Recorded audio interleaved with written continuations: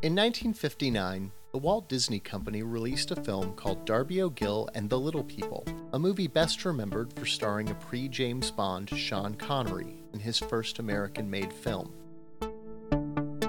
On the movie's original run, it came packaged with an educational animated short in which Donald Duck was guided through a history of mathematics, with the spirit of adventure informing his journey along the way.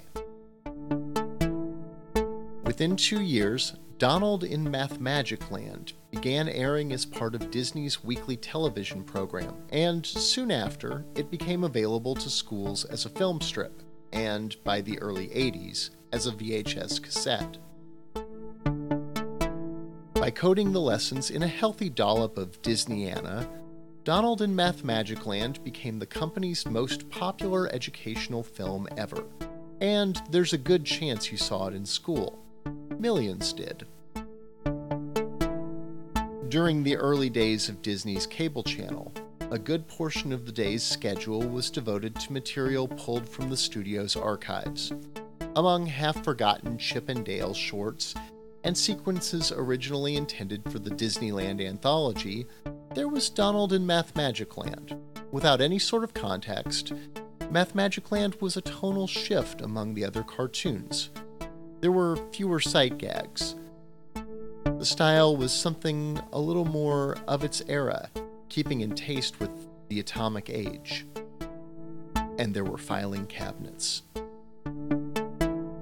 Donald is guided to what looks like a dilapidated file room, and is told that this is a representation of his mind. Cobwebs, dust, and loose clutter collect in neglected corners, with cabinets overflowing with folders. This image stuck with me, and even today, it's how I visualize memory storage. I like to imagine that if we were to pull a folder, we'd see a listing of cross-references and threads to follow. That's what today's about. We've pulled 3 files from the memory cabinets to share with you. Welcome to Curated Content.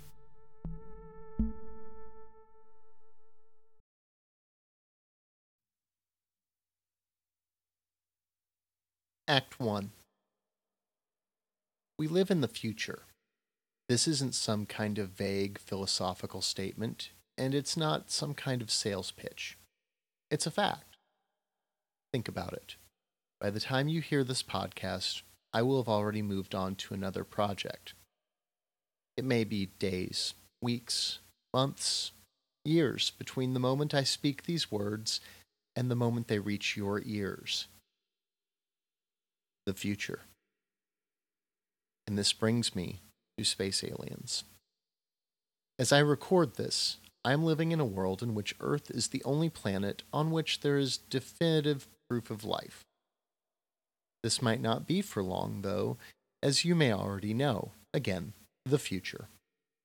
One thing I definitely know is that the smartest man in the world says that we should be terrified of the possibility of contact with extraterrestrials. Stephen Hawking, the man who held the same academic position as Sir Isaac Newton, outright told us that any contact would be something like Columbus's first encounters with the Arawak tribe in the Caribbean. Humans would not be playing the part of Columbus in this analogy. Fear of visitors from another world isn't necessarily a new thing. Think about medieval legends of demons, of otherworldly monsters intruding on human lives, and you get a sense of how long this particular paranoia has been with us. Of course, those of us of a certain age have a very specific harbinger of doom to thank for our fear of visitors. Robert Stack, host of the NBC series Unsolved Mysteries.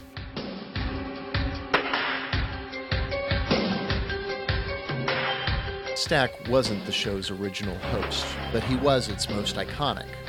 Viewers my parents' age would remember him as the crimebuster Elliot Ness on The Untouchables, while anybody just a little older might remember him from the classic comedy Airplane.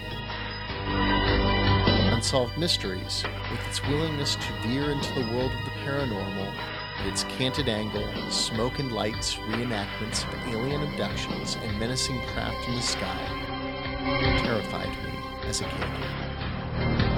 The show was given to retellings of stories that had an air of the paranormal, with stories of haunted houses and Sasquatch rummaging through campsites. But one category was more upsetting to me than any other. The mid-'80s seemed to percolate with a particular anxiety of extraterrestrial origin. I can remember browsing the rack of paperback novels at a local grocery store and being so startled by the almond-eyed gray alien on the cover of Whitley Strieber's book Communion that I couldn't even look in its general direction without getting chills.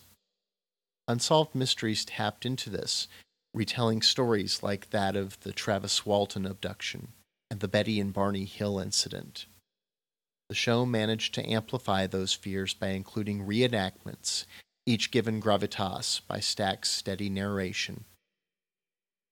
There's a feeling of helplessness wrapped up in all of this. If the stories about Bigfoot scared me, I could calm myself by remembering that as long as I stayed out of his domain, he wasn't a threat. Similarly, I was pretty sure that my house wasn't haunted, and to the best of my knowledge, none of the places where I was likely to spend the night were either. How do you ward off beings capable of interstellar travel? How do you protect yourself from spacemen? It's difficult to find clips of the show online these days. Its producers have been vigilant about protecting their copyright, and it's not presently streaming on any services in the United States.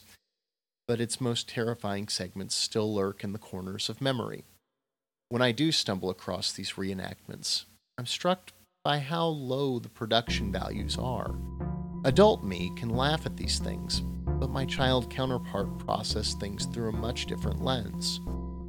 The parts that still disturb me decades later are the witness testimonials and the rough sketches of what people claimed their abductors looked like. Something about their conviction and assuredness still startles me. Whatever happened to these people had made an indelible mark on who they are, and this was how they processed it. Whether or not they had really been the victims of alien abduction, the fear that they felt was real, and it was enough to keep me up at night. In 1986, I wanted to be an astronaut. By 1988, I was terrified, too terrified to look up at the night sky. 30 years after Unsolved Mysteries premiered, the world feels scarier to me. The looming threat of physical or mental harm isn't coming from outside of this world's atmosphere any more than a disk is going to land on the South Lawn and offer an ultimatum in the name of nuclear disarmament. So I've started to look up again, into the night sky, less afraid of anything that's up there than I have been in decades. The stars, sparkling in the firmament, are beautiful. Act 2. Think about genius for a moment. Who do you picture? Do you think of Michelangelo, flat on his back as he paints the Sistine Chapel's ceiling? What about Einstein in front of a chalkboard, scribbling down the secrets of the universe? You probably don't picture Picasso painting Elvis on velvet in order to make his mortgage payment. That's where our story begins. First, though, some context. In the days before media consolidation turned every channel on television into every other channel on television, the upper range of the spectrum was something wilder than what you'd find at the more polite stations with network affiliations. The term was ultra-high frequency, and the moment you crossed the magic line that existed around Channel 13, the change became noticeable. Reruns of half-forgotten westerns and The Brady Bunch sat in their schedules, buffered by locally produced commercials shot on VHS camcorders and earnestly acted. And then, in time slots in the middle of the day that could charitably be called no man's land, there were the movies. Hauled up from the dredges of memory, UHF stations aired movies meant for nobody and seen by fewer. Imagine the worst movie by your favorite actor, and you'd be on the right track, though there were some selections that were stranger still. Now then, let's talk about what this has to do with fading genius. Let's talk about Orson Welles. There have been many more thoughtful, more thorough things written and said about Welles, and I don't want to even pretend like I'm going to illuminate you on this subject. What you need to know is this. By the 1970s, the former wonder boy of American cinema had seen his star lose a fair bit of shine, and when an opportunity to trade a bit of gravitas for a paycheck came along, Welles signed on the dotted line. He found himself as a pitchman for wines and frozen vegetables, and providing narration to films like Future Shock, a documentary in very loose terms indeed. Though this era wasn't completely without merit, quality material like the Welles-narrated F is for Fake would be the exception rather than the rule. At the decade's end, Welles agreed to act as narrator and, in effect, host of a 2-hour film about Nostradamus, and Hitler, and the Kennedys, and nuclear war. Titled The Man Who Saw Tomorrow, the film was a grab bag of stock footage and cheesy reenactments of events. There are also interviews, though the speakers are no more credible than Jean Dixon, the woman who would go on to infamy as Nancy Reagan's psychic of choice. Imagine being a kid, stuck at your grandparents' house on a weekday afternoon during summer vacation, or homesick and bored out of your skull. Whether lost in the haze of summer doldrums or the fog of cold and flu medication, there was something arresting and authoritative about the sound of Welles' narration. We're going to look at this man, Michel de Nostradamus. He was a respected French physician whose predictions of the future have mystified scholars for over 400 years.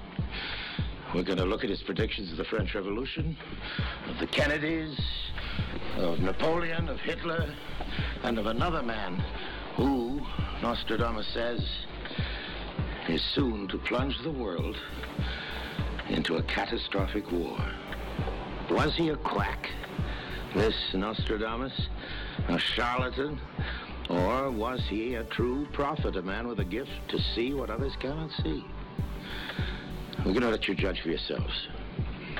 If his predictions of the past are accurate, then his predictions of the future could very well affect the lives of all of us. I saw this film at a really young age, and it shook me to my core. I didn't understand who Welles had been, let alone the concept of taking dubious work for cold hard cash.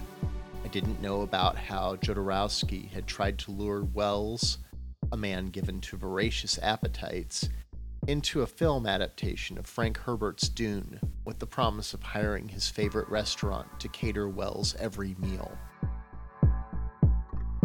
What I knew was this: a man with a learned manner and a rich oratory style was speaking to me about predictions of the end of the world, which he assured would come sooner rather than later.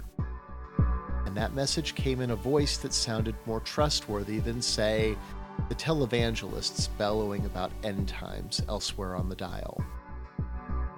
Welles and John Hagee were both heavy-set middle-aged men intoning about doomsday. The difference was, Welles sounded credible. I only made it to the end of The Man Who Saw the Future once that I can recall, The final minutes are a grand cop-out in which Wells lets us know that Nostradamus' fatalistic visions can be avoided, and that man can work toward a more peaceful world, free of the threat of nuclear annihilation. After a good 2 hours of genocide and poorly reenacted historical mayhem, we're treated to images of blue skies and rolling green fields. It was probably meant to be a comfort, but even as a kid, felt like it was more of an insult than anything. We were rubes. We were marks. We had been hustled by a centuries-dead quack and a past-his-prime Hollywood genius who was living in an admirer's guest room and would soon be a pitchman for wine in a screw-top bottle. The sort of television stations that once aired The Man Who Saw the Future are, for the most part, a memory as dim as the film itself. VHS copies still circulate secondhand, and a legally dubious copy can be found streaming online, which may be for the best. After all, there are countless real-world horrors running at any given time across our television sets, ready and willing to terrify kids confined to a sofa on a sick day. For those of us of a certain age, though, there's something comforting about hearing such dopey words from such a commanding voice while watching stock footage jumbled against day players dressed as French soldiers. Could Nostradamus really see the future? If he could, I wonder if any of those messages, coded in quatrains, were meant for Wells himself. I wonder if he could predict the rise of a boy genius in radio and film, a man whose nimble mind could conjure up visions of his own, visions powerful enough to spark a moment of hysteria among a people terrified of alien invaders in one radio broadcast. Is there some cryptic line in those writings that predicted a long, slow decline, beginning with a battle with a newspaper magnate, and sliding into a twilight that saw his star twinkling out in stunt casting and voiceovers on Magnum P.I.? In rewatching The Man Who Saw the Future, I can't say I believe Nostradamus saw the future any more than you or I could. I think Wells saw his own fate, though, as if it was written in the stars.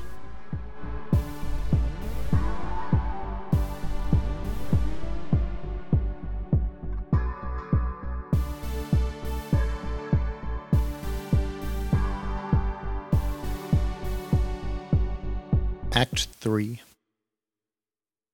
Think about the 70s and early 80s for a moment.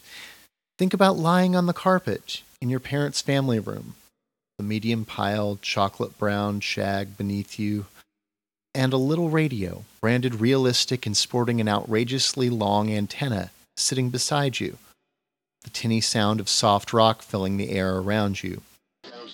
What band is playing? That's right. It's Fleetwood Mac.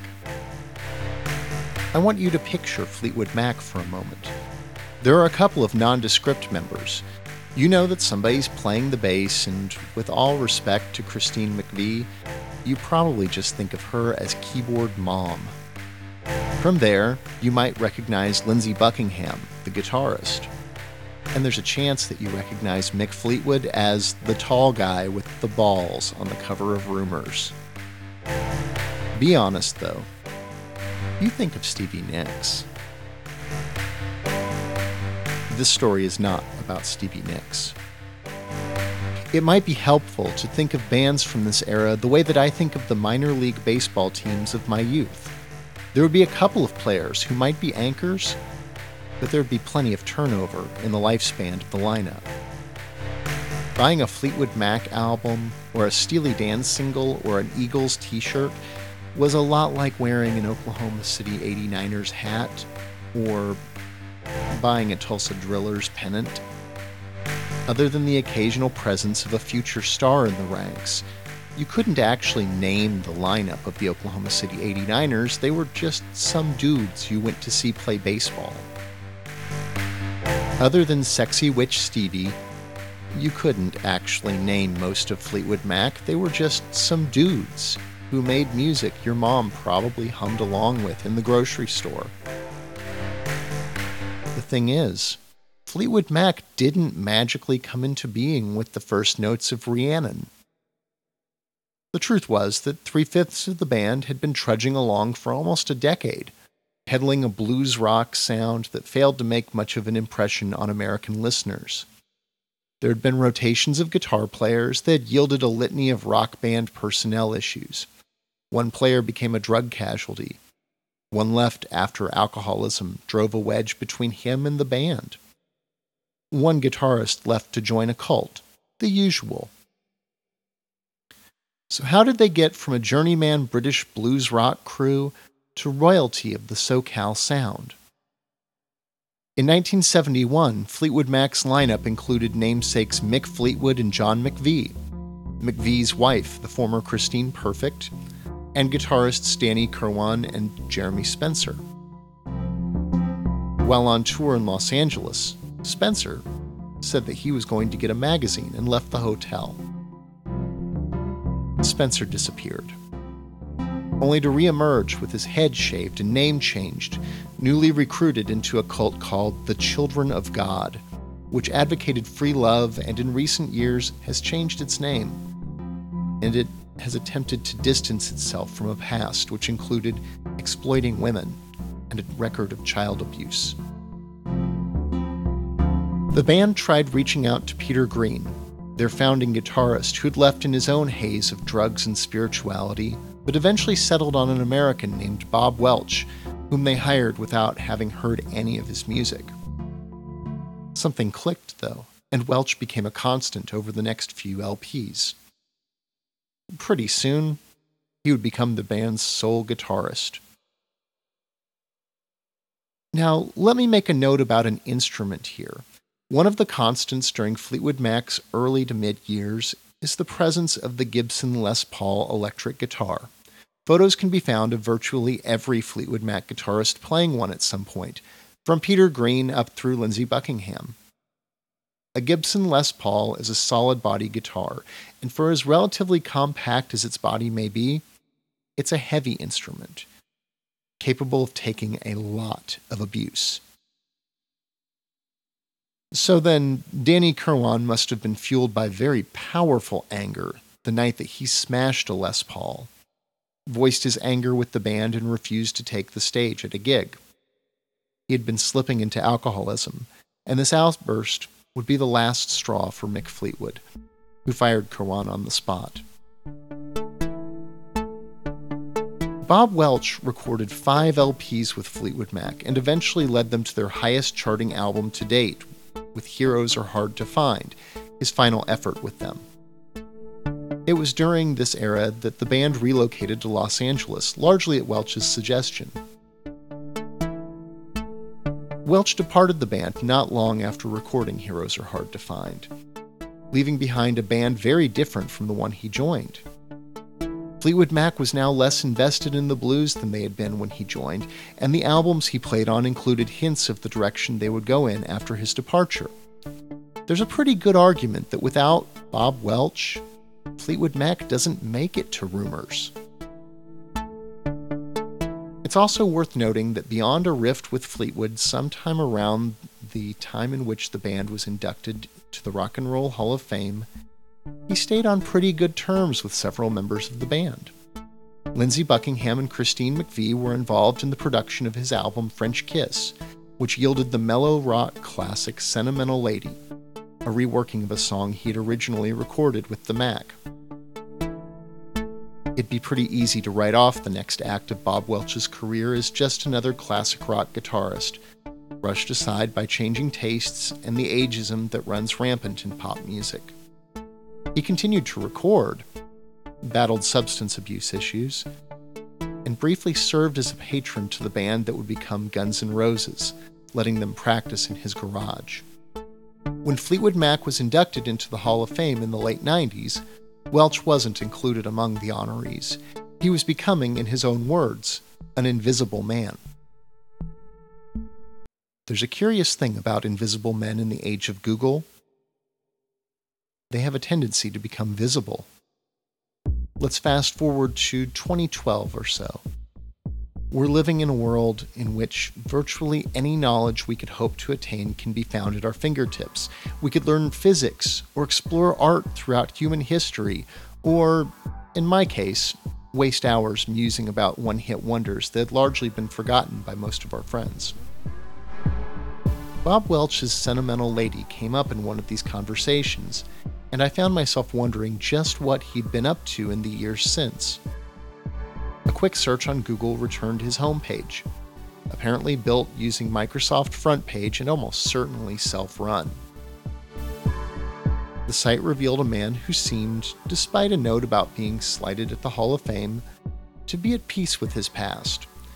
There were links to order autographs and a couple of iTunes links, mostly in bright colors against a black background. It all seemed pretty tame, really, and I contemplated sending him an email offering to build him a more modern-looking website. I set that thought aside as I scrolled further down the page and discovered Welch's other passion: his belief that the government is covering up evidence of extraterrestrial visitors. Now, his advocacy didn't seem to reach the most fevered levels, which I'd seen elsewhere, but it was pretty clear that this was a major interest for Bob Welch, and had been for some time. In revisiting his time with Fleetwood Mac, the song Hypnotized is one that stands out as evidence of this. First, the sound itself stands out. It's rightly hailed as one of the great Fleetwood Mac songs, and it earned a spot in post-Welch live performances. The lyrics, though, talk of mysterious objects in the sky, and a story of a potential landing site in North Carolina, which he would also bring up in later interviews. It's not quite calling occupants of interplanetary craft levels of obviousness, but still, the message is pretty clear. Bob Welch passed away in 2012. He took his own life after a back surgery, and that's truly sad. There's more than enough evidence to argue that he should have been included in the Rock and Roll Hall of Fame, if only because he managed to keep Fleetwood Mac moving during a time when the band could have easily called it a day. When I think about his passing, I can't help but think about radio waves echoing out from the earth and into the heavens, and how somewhere in the back half of the solar system, a receiver could probably pick up a wavelength playing one of Bob Welch's songs. Maybe Sentimental Lady is going to be a hit on Alpha Centauri millennia from now.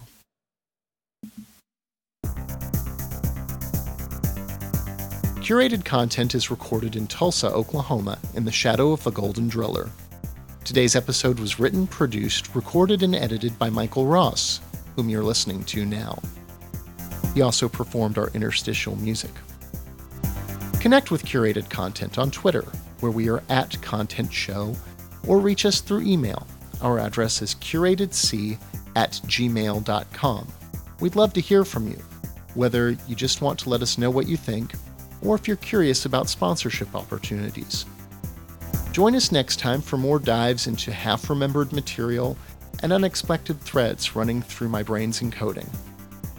This concludes our visit to the mixed-up files deep in the memory banks. Be well and stay curious.